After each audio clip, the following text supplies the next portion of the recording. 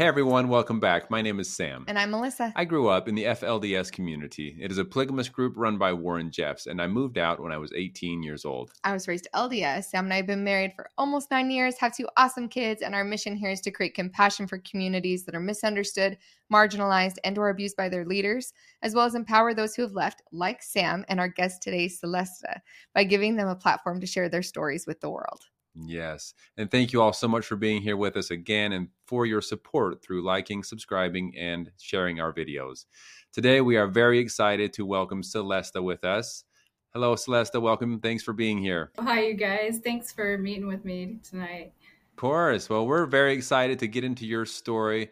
And you have a very interesting story because you are from the FLDS community as well. You grew up almost neighbors with me, it sounds like. So we're excited to get into a little bit of your story and what it was like for you growing up in the FLDS community as well. And I'm really excited that you have some unique perspectives on some things that nobody else that we've talked to, like about moving back to Hilldale after having left and what it was like coming back to the community when there were still FLDS members there and things like that. So we are really excited to dig in and hear more about your story. Let's just get right into it. Some of the most common questions. If you could just tell us a little bit about, were you born and raised in Short Creek, as they call it? Yes. So I was born and raised in Hilldale. I mean, born early 90s, 1991. And yeah, I grew up here I moved over to the other side of town right before I turned 15.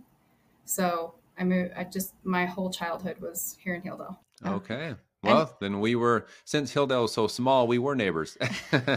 Yeah.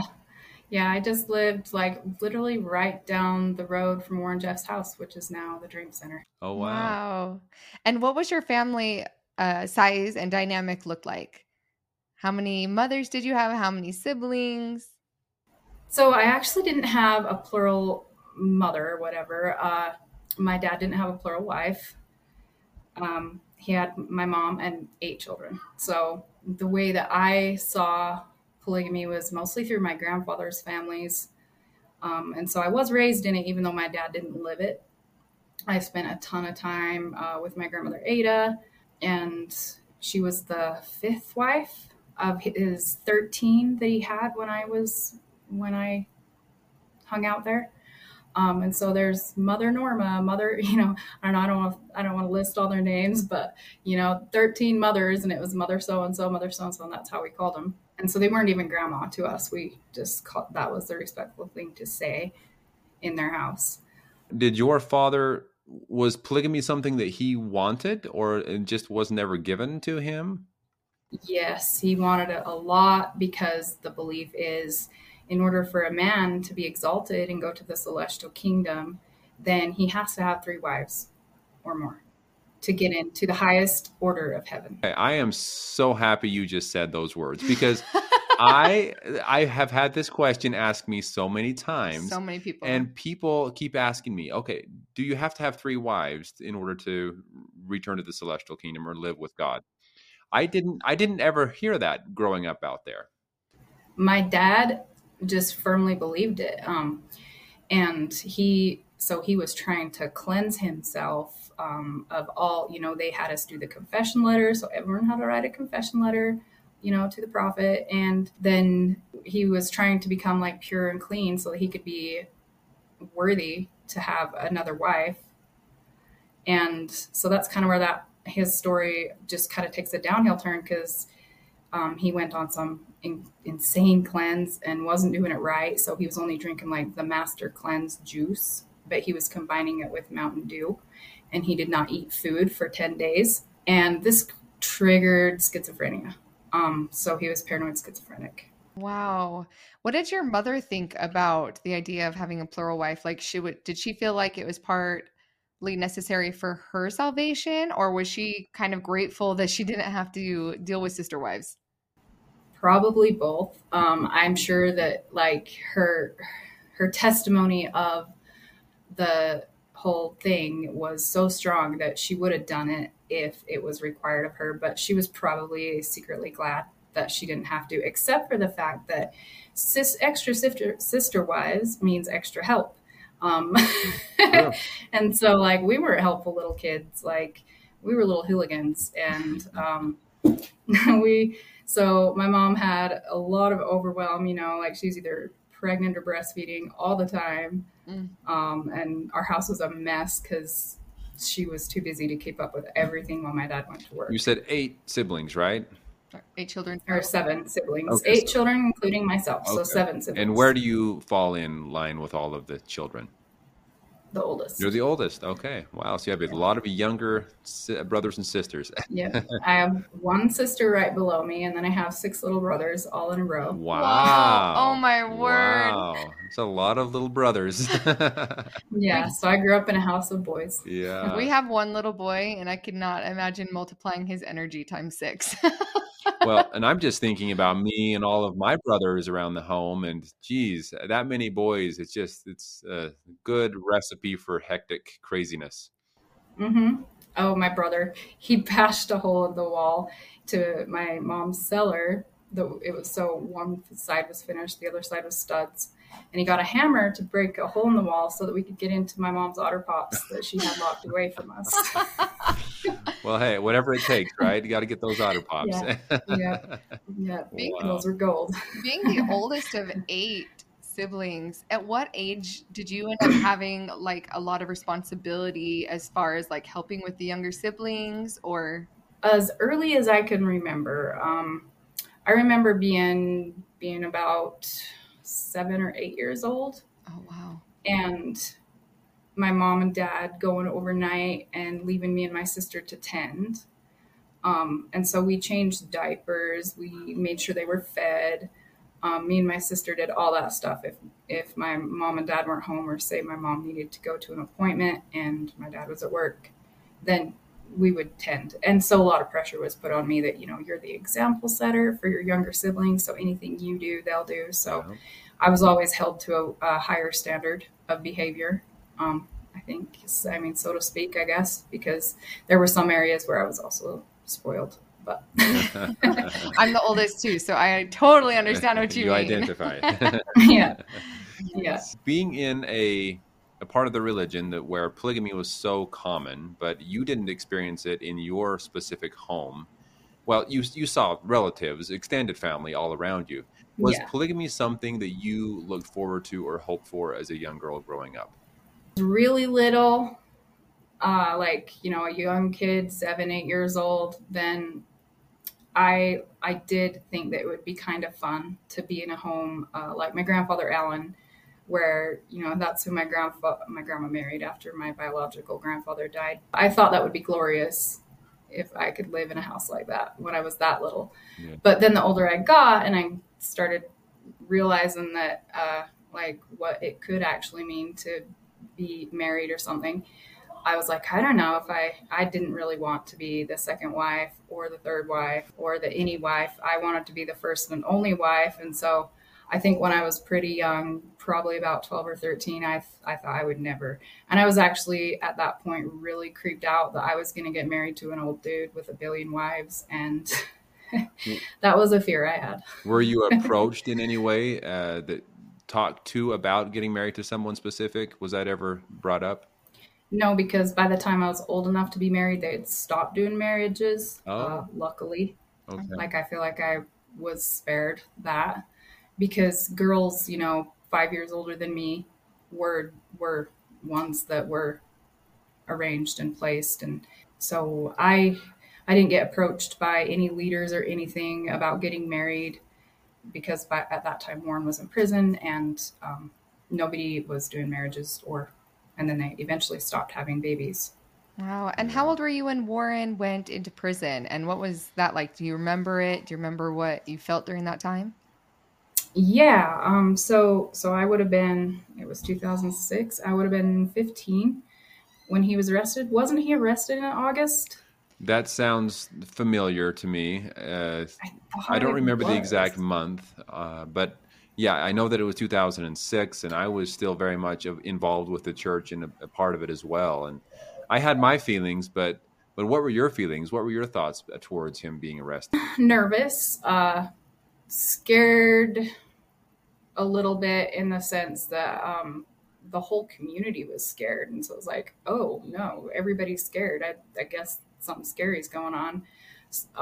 But, and then it got old really quick for me because at that time I was 15. And so I'd already had like my secret wicked music stash for a while now. And I had my doubts about whether I wanted to stay there. And even if it meant I was in my mind, even if it meant I was going to go to hell and lose my salvation. But I just hadn't really thought about leaving yet because I wasn't quite old enough. So when Warren got arrested, I thought that's weird. I was a little anxious for a while because everyone around me was so anxious, but it was surreal, sort of like, I think that was the same month that my dad died. So that area is sort of blurry as to like what I actually felt in the moment. But I do remember on the Texas raid, I cried and cried and cried because I knew how hard that must have been for those moms to have their kids ripped from their arms, and they were victims too. Just, it was really sad to watch that, but it was what it was, and I'm glad it happened in the end. I remember the first time I saw those videos as well, and that was just heart-wrenching. I mean, you saw these women that you grew up around and with, and their children being ripped out of their hands, and you know, just everything that kind of happened there. Whether everything was accurate that was shown on the news or not, I guess I can't say for sure, but what we saw on the news was just horrific to watch. Yeah. And I felt like, I mean, now knowing what we know now, they probably could have handled it a lot better, but I didn't I do, from what I understood, they didn't really know what they were driving into. Yeah. So they came like heavily prepared. So how would you describe your childhood overall before we get into what it was like as a teenager and before you had doubt? Yeah. What did you feel like it was like growing up in Hilldale in a small community and in that religion? So my early childhood was actually really fun because church was just kind of a over my head thing when I was little, you know, like for most kids, I'm sure. And so I remember as 5 to 7, you know, even up till I was 10. I remember picnics, barbecues, camping trips. That was norm in my dad's immediate family and his brothers. They would get together and do things together, make sure the cousins knew each other. And so all the cousins on my dad's side that were my age that lived in town, I knew really well. We did a lot more, like watch Disney movies. That wasn't bad yet until I was probably 9 or so. I remember those. I remember watching the approved only, though. You know, no Aladdin because she's rebellious to her father. So what movies? What Disney movies did I'm you curious watch? if they're the same as the ones I watched. So Fox and the Hound, that was one. We got to watch Winnie the Pooh. Yep. Oh yeah. Yep. And there was did you watch Sleeping Beauty. Oh, okay. Oh, my parents let us watch Sleeping Beauty, and I would imagine Maleficent in her green ball coming up the stairs, chasing me up the staircase at night. And so I would book it up my staircase as a kid to my room if I had to go like get something out of the laundry room or something. That's too funny. Was Bambi approved? Did you watch Bambi? Yes. Okay. Bambi was approved. That was one of our very favorites. Yeah, okay. Probably. So I'm just curious if a lot of what was approved around the community was the same, and it sounds like it kind of was based on what I've heard. Sorta. Yeah.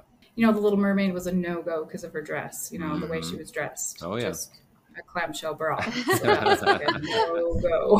No-go. Yeah. Growing up and you having a normal childhood, or obviously you didn't know any different, had one mother. Yeah, normal to me. I you. was pretty happy, you know. At what age did you realize that the way that your families lived might be different than the outside world or other people? And did that have an impact on how you felt about your community? So, yeah, I did notice, right? Like, as young as I was old enough to notice, like, oh, you know, other people around me, because we would take Walmart trips and doctor's office visits and such. And so a lot of the cartoons that I wasn't allowed to watch that I saw little pieces of were like in doctor's offices and stuff like that. So around the time that we got told to get rid of hearts, I was pretty pissed because I loved hearts. Okay. I'm like 9 at this time. Like the And shape. I had a heart. Yes, the shape of a heart. I had a heart-shaped jewelry box, and I had all these little heart trinkets, and I had a heart-shaped nightgown, like nightgown with little pink hearts all over it. And they had this big conniption over the shape of a heart. What?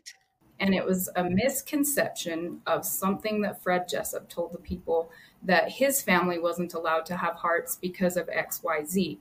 And then the whole town took it literal and said everyone has to get rid of hearts. Wow. See, that is the first time I've ever heard of that. So interesting. Is it just because you didn't have hearts all over your I nightgown, honey? He was probably a boy outside hanging Maybe out, that's why I didn't hear about it. feeding the animals. Yeah. Rolling in the dirt, throwing dirt, eating the dirt, all that stuff is what I was doing. Yeah. So Arts impacted me big because I was a girl and I loved all that crafty, cute, anything girly.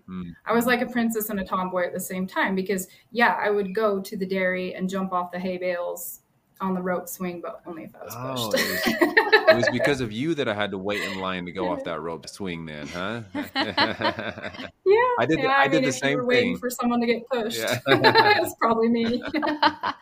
So how old were you when they made the rule about the hearts? 9.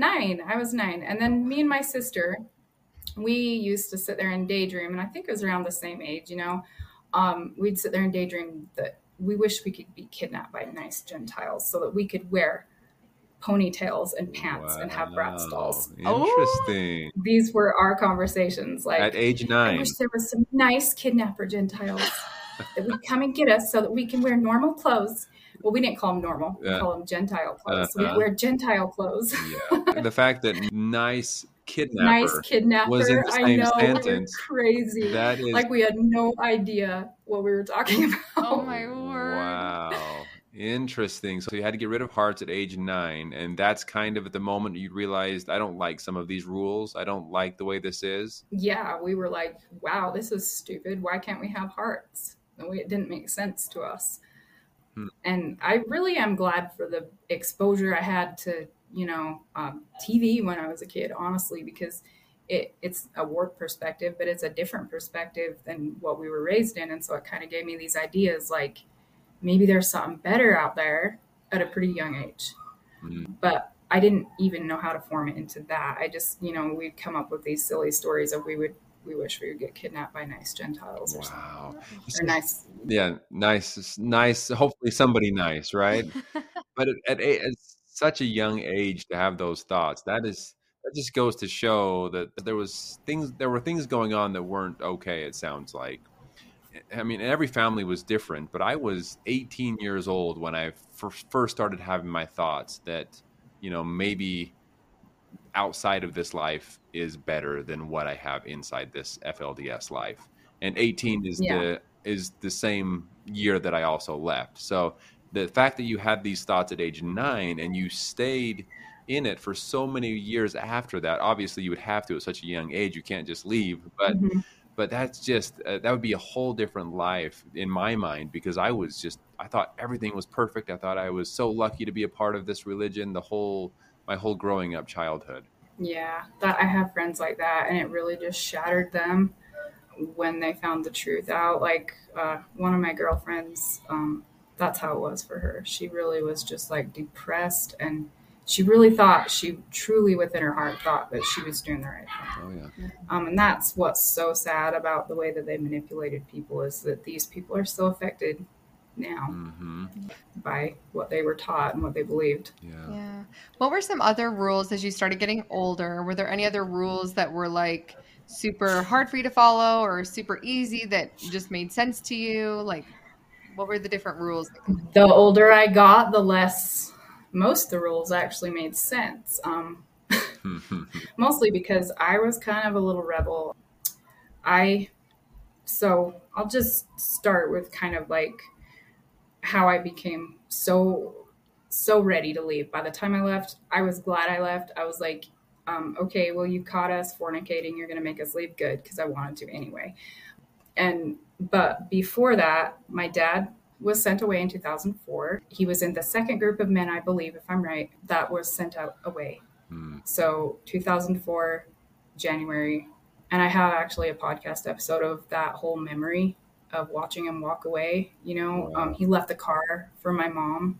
He packed his suitcase and he just told us, I have to go on a mission of repentance. And he asked me if I knew who the prophet was. He says, I'm 12 at this time. He says, do you know who the prophet is? And there had been some rumor that it was Lewis Barlow or somebody after Roland Jeffs died.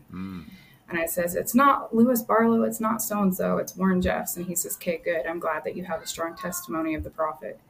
And, when my dad was still here, my testimony of everything was a lot more stronger because I think because I felt so safe with my dad and I felt that he, because I felt he really was a good man and because he was a good man. Like he definitely was not aware of everything that was going on at all. He was like so many other dads that were just oblivious to it. So he left and I cried all my tears for my dad then. I mean, I was so scared. All I'm imagining is him out there with his thin little jacket walking around. It snowed during the night. It was January. I didn't know if he got picked up. I didn't know if he was safe, if he had a place to be, or if he was homeless. So that really, really freaked me out. And so my mom actually had to pull me out of the closet and I was hiding in the top of my closet crying and she had to pull me down and tell me, come on, let's go. And we just stayed at her friend's house for weeks because she couldn't stand being at home. She really did love my dad. And so when he asked her if she would take the pictures of him down, she was like, no. She at first told him no. I think that did come later on. But at first she was like, no, I won't. And it just made her cry harder because he was packing his suitcase on his way out. And after he left and we were spending those weeks with her friend, everything during that time, I really don't remember hardly a thing. There's little glimpses of vague memories that I have during that time. But just a lot of not being home. Hearing my mom cry became so normal for us, which is really sad. But we were so used to her crying that we were numb to it. Did they tell you how long he was supposed to be repenting for? Was there any idea or hope of it's only supposed to be for a couple months or? No, it was just, you need to go repent from afar. Years later, I actually did find out that he had confessed to seeing demons, or not demons. He was confessed to seeing angels. Warren called them demons. Oh. So because he confessed to seeing angels, which was the reason why, is because he was schizophrenic and he had hallucinations where he really thought he had conversations with people that he didn't have. So when he confessed that, they're like, no, you're seeing demons. You need to get it right with God and go repent from afar. Oh my gosh. And so that was the reason they booted him. As I've grown older and I've realized that Roland Jeffs and Lyle Jeffs were both on antidepressants, the level of hypocrisy, I have to just cut it off right there. So I don't get mad. And really quick, I'm sorry, just to go back a little bit, I think that our viewers need to understand a little bit more about what you said when your dad asked your mom to take the pictures down of him and why that was even a thing. Because I've heard a lot of stories about how it happened when someone was kicked out of the community. Can you explain what you mean by take pictures down and why? Yes. So any family pictures on the walls, any memory of him that was around the house, to get rid of it because that would make you miss them. And a lot of families did that. They would remove the pictures of their fathers once their fathers left because they were either told to by the father or the leaders.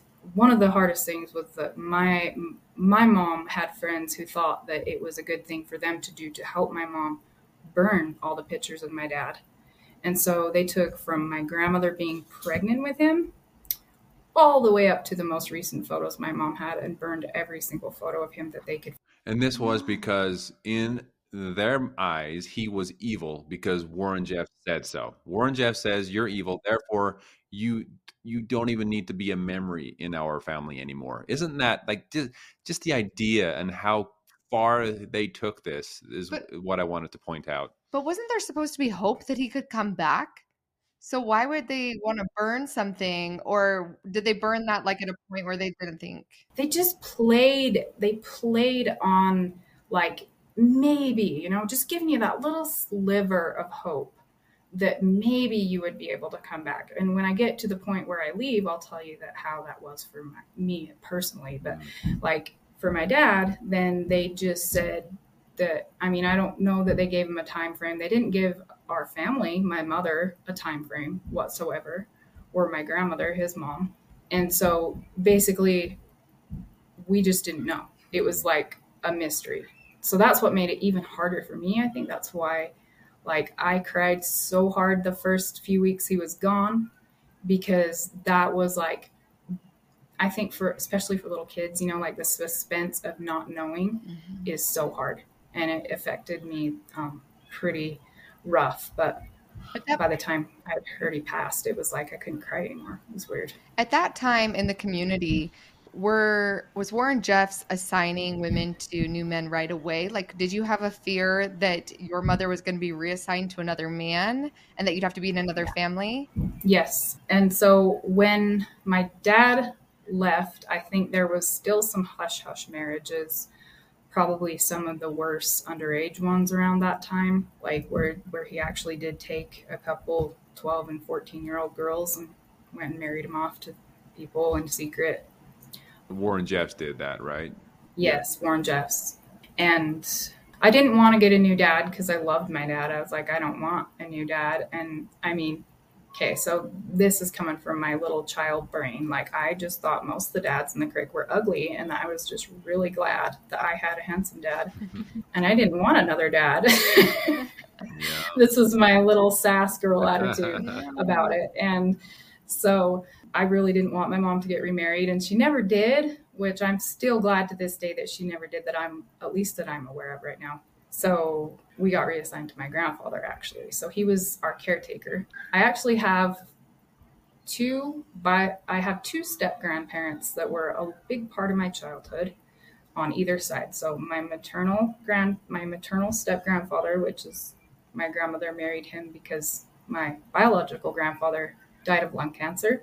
So he left 2 wives behind with all their children. And so my biological grandmother married his half brother to be taken care of by him. And it was more of it wasn't anything like, like intimate relationship. It was more of I need to take care of my brother's wife type of relationship from what I understood. So they didn't have any children together?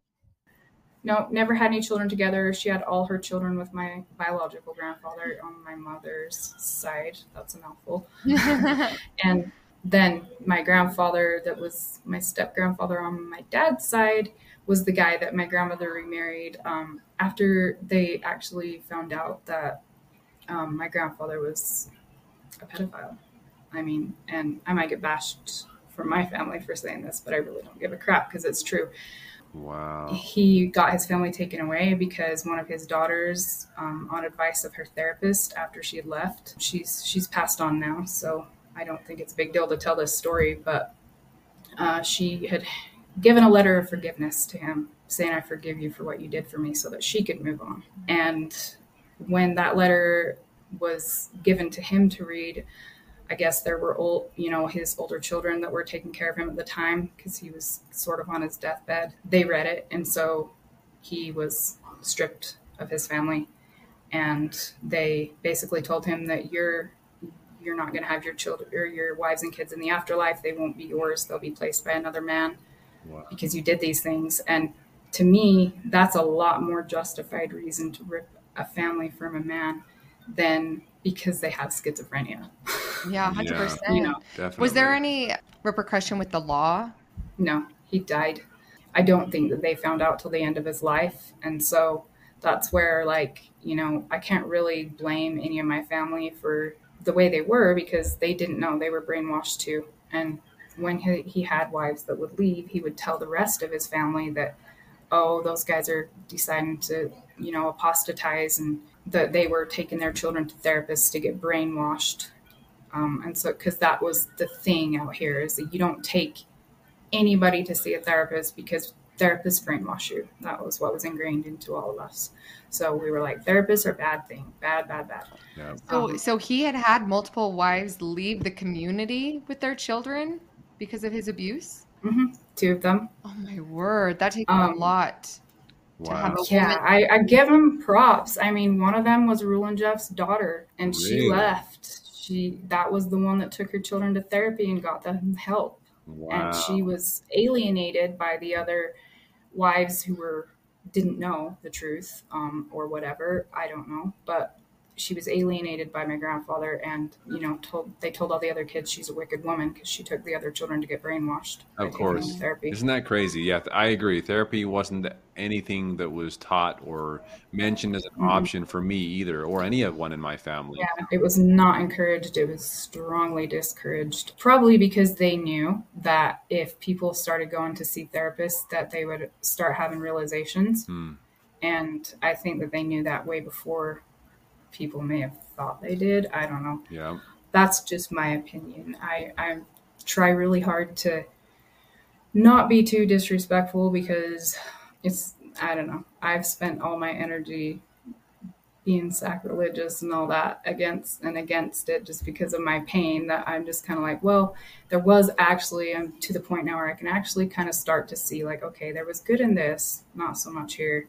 And Yeah. that's a hard process. Yeah. Yeah, it's hard to unpack. Yes. And that's good though, that you're looking at it Yeah. as, hey, you know what? I'll take the good for the good, but there definitely was this bad that needs to be also discussed. So going back to your father had been kicked out, your family is super nervous about whether or not your mother's going to be reassigned, and you're 12, and you're saying that's kind of the beginning of the end for you and your feelings towards the church. How long did it take before you started losing hope that your father was going to come back, or when your distaste for the church kind of started and shifted into this isn't what I want? I was 12 when he was sent away. And then by the time I was 13, had it already in my head that as soon as I'm old enough, I'm going to become an apostate. And that was the way I thought. That was my inner dialogue to myself, because I knew my dad wasn't a bad person, and I knew that they had wronged him. In my mind, they had wronged him, and they did, but my mom was just, she's very firm in her faith and wouldn't leave with him. At that point, had you been able to have any contact with your father at all? So after he was sent out, we got to see him a few times, and we got to do a few phone calls. So a handful of phone calls and a handful of visits, all in a 2-year span. And so I remember, the first time that we got to call him after, we were so excited, like you could hear his voice cracking because he was so excited to hear his kids. And that was one thing about my dad, was he was all about his children. He lived for his kids. They brought him out of his shell because he's pretty introverted. They gave him confidence and like a purpose, and my mom too. My mom helped bring him out of his shell a ton, because that's what everyone that knew them as a couple told me, was that my mom really brought out the best in him and brought him out of his shell and stuff. And so he was all about the family. What was it like getting to talk to him and having those conversations? And did that make you want to leave more? Yeah, I talked to him the first time, and we're all taking turns. Us siblings are just like in a little group huddled over the landline and talking to him on speaker, because my grandmother Judy had to be in the room to make sure that we didn't plan out meets with him. So they wouldn't let us have a call that was unlistened to. So I wrote his number down on my hand. And after the call, then I had a couple people from my grandfather's family come out and say, you need to come inside, Father wants to see you, which was my grandfather. And they made my grandmother Judy had told him. And so they made me go in the bathroom and wash the number off. And they watched me scrub it off. And so I wasn't able to save it. But at that time I was 14, I think. Man, I can't imagine how difficult it would be for you and for him, just to... It was, yeah. And I it is kind of heavy. So yeah, I mean, trigger warning for sure. Yeah. We saw him at Fiesta Fun. My grandfather did let us go and have a day where we went to Fiesta Fun with him, and he took us on the go-karts and everything. And we got to go see his little apartment where he lived in St. George. He lived right up there. Is it Sunset that's on the mountain side? Sunset Boulevard that goes along the mountain. Yeah, or Bluff Street. He lived on that road in an apartment right by a mechanic shop. And so he showed us his little apartment, and he told us how much he hated St. George. He hated St. George. Of all the places in the United States, he didn't like being there after he got kicked out. And to me, that just meant that, he was so close to his kids, that he couldn't just come out there and see them. He wasn't allowed to drive the 50 miles to go be with his kids or anything. Mm-hmm. And then after he was booted, I'll get into that a little bit later, actually. But so we got to visit him 4 times. The last time was actually this is something that I've had to forgive myself for, because it was I was just a teenager. I was naive. And anyway, so the last visit that we had with him, my sister and I chose not to go, partially because we were being made fun of by other kids around us that were saying that your dad's creepy, your dad's this, your dad's that. And why would you go see him and stuff like that? And so we chose not to go. And that was the last time that my brothers got to see him before he passed. I think it was actually just a month and a half or 2 later that he passed. But my very last visit, seeing his face was at the little Arby's right there when you go to turn towards Cedar City and Salt Lake, or you turn to go to St. George in Vegas. There was a little Arby's right there. Mm-hmm. Yeah. And so we met there, and that was the last time I saw him. And he said, "I haven't forgot your pony. I still want to get you a pony. I'm saving up." And so I was all excited, and he bought my sister a sewing machine for her birthday. Just because that was something he wanted us to do, I think. Neither my sister or myself sew. We weren't really big lovers of sewing. But anyway, he said, "I haven't forgot your pony." And that was the last time I got to see him. And he did write us letters before his death. I think his suicide was planned for a while. And he tried to seek help before. They knew that he did call a suicide hotline a couple times when he was trucking, saying, "Hey, I'm having these thoughts and these desires," or whatever. And he did try to get help, and he did get help for a while. He did get diagnosed properly. He got on some medication. He got to see a therapist so that he had some support, and he was doing really well for quite a long time. So when he actually did pass, then I think it was a shock to a lot of people that knew him. But to me, now looking back on it, of course, it wasn't a shock. You can't really combine psychological abuse and mental health and trauma together and expect to get anything good out of it. How old were you when he passed? I was 14. It was right a month and a half or a month and 3 weeks before I turned 15. Man. So he was only out the 2 years, and he couldn't take it. And he was questioning things from what my uncles say. My uncles, I've talked to them a little bit about him, and they said that he was actually starting to question, saying that, you guys, this isn't what we were raised with. I can't make sense of it. It doesn't make sense to me. I don't know what to think about it. And that was where he was at. Man, that's yikes. I don't even know how to begin to ask about an experience like that. Yeah. I do pretty well with questions about it. You don't have to feel bad about triggering me, but just because, like I said, it was surreal to me for so many years that I've actually learned how to deal with it in a not as emotional way. I'm actually way more emotional about other things. That's probably why I am.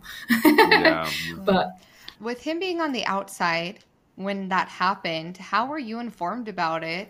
And who planned the funeral? What were those type of things where he had been cast out from the community? Did he get to be a part of the community afterwards, or? For his death, no. That was the thing.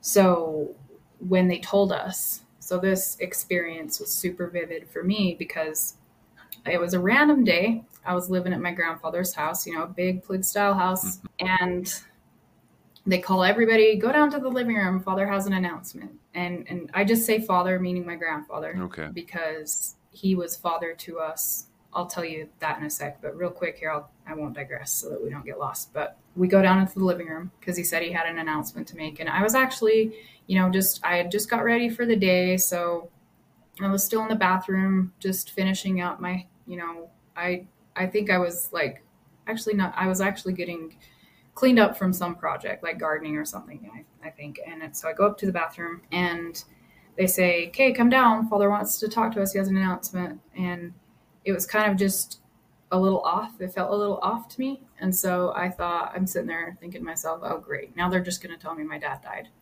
And I'm just about it. Wow. And so I go down there and then they actually were like, yeah, so David Draper passed away. And they basically, I can't remember if they said how. I remember my mom just bursting into tears and I was stone cold, like not cold hearted, but just like no tears could come. I couldn't cry because I was like, no way, how could that be true? So I'm sitting there thinking like, this is just a lie. I'm going to find out it was bullshit. He's going to show up. And that's kind of the mentality I had for quite a few years after. So then for his funeral, then my mom did ask Lyle Jeffs, can we go to his funeral? And he said, don't worry about it. You don't belong to him. Oh my goodness. So you were not allowed to go or participate in any of the funeral services? Nope. We weren't allowed to go to the burial, the funeral, nothing. And so my uncles handled it. A couple of them were still in and a couple of them had been asked out. They were kicked out, but they were trying to respect what my father would have wanted. And they still respected the leaders because they were hoping to get asked back. And so they asked the leaders of the church if he could be buried in town, and they just got ignored. And that is because of the way he died. That's how they treat suicide. If they knew it was suicide, or, if suicide was public knowledge, then you didn't get to get buried there if you were kicked out when it happened. And I think there actually have been a few other guys that happened to, as far as like suicide and not being able to be buried back in the community at the local graveyard. And my dad would have been honored to be buried back in the creek when he was alive with my uncles. They actually tried to honor him as best as they could, the best they knew that how he was. And so they were really sweet about I actually got a recording of it. They were really sweet about the reason that my mom and us kids weren't there. And they said that my mom and us kids were honoring my father's wishes, and that's why we weren't able to attend. Because he would have told us to do what we were told. He was brainwashed too. And so my uncles were super sweet about it in that regard. But the funeral, I'm really glad I got to listen to it. But still, I mean, that's just like, how could you rob someone closure like that? That's where my anger towards Lyle Jeffs is so much more intense for myself personally. I'm just like, But so the funeral happened and we didn't hear anything of it. We just knew he was buried in St. George. We didn't get taken to see his grave for, I think, a couple years. So you have been able to find it and go see his grave now then? Okay. Yeah, he's buried in St. George. I have discussed with some of my family members. Not all my family members agree with this, and so it's kind of up in the air. But some of my family members would love to exhume him and bring him home, bury him by his brother Roy, who just passed a couple of years ago, But there's also a lot of not all of, but some of my family who feels like that he should just stay where he was buried because of the nature of everything, But I do go visit his grave from time to time, and that's up in the air if that will ever happen. But either way, then every time I go down to visit his grave, then I get a blue rose. I spray paint a rose blue at the florist, and I go put it on his grave. And that's kind of like actually was mine and my sister's ritual. So I actually did take my little brothers one by one as they left to go see it. So I think all my siblings now, except for my one sibling that's still in, my one brother that's still in, has been to his grave. So at this point, 7 of the 8 of you have left. Has your mother left? No, my mother's still in and my one brother. Okay. So they actually, she just recently, within the past year, told me that she was saying goodbye forever and that she wouldn't be answering any of my texts or calls if I tried to call her or text her. Yeah, that's unfortunate. And that type of thing seems to be happening a lot ever since Helaman Jeffs has been more involved. There's been a lot of people that have been cutting ties with us apostates, I guess you could say. For those that had any ties, a lot of us haven't had a chance to really be with or speak with a lot of our siblings and parents for a long time. So difficult times for sure. I hope my mom sees the light. I do think that my younger brother is not going to stay there forever, but he's still in at this point, and I do believe that it's just because he's worried about who's going to take care of my mom. That makes sense. I can understand that. Yeah, he's in his 20s now, so he has a really deep sense of responsibility for her, especially being that he's the only child there now. So I bet you that he's just kind of held back. That's just my opinion. That he probably feels kind of held back from leaving because he doesn't want to leave her by herself. That makes sense. That makes perfect sense. So after your dad passed away, life continued on as it was before, or was that when you really wanted to start leaving, or what happened after that? So it sort of continued on, and I started to really just think of how I was going to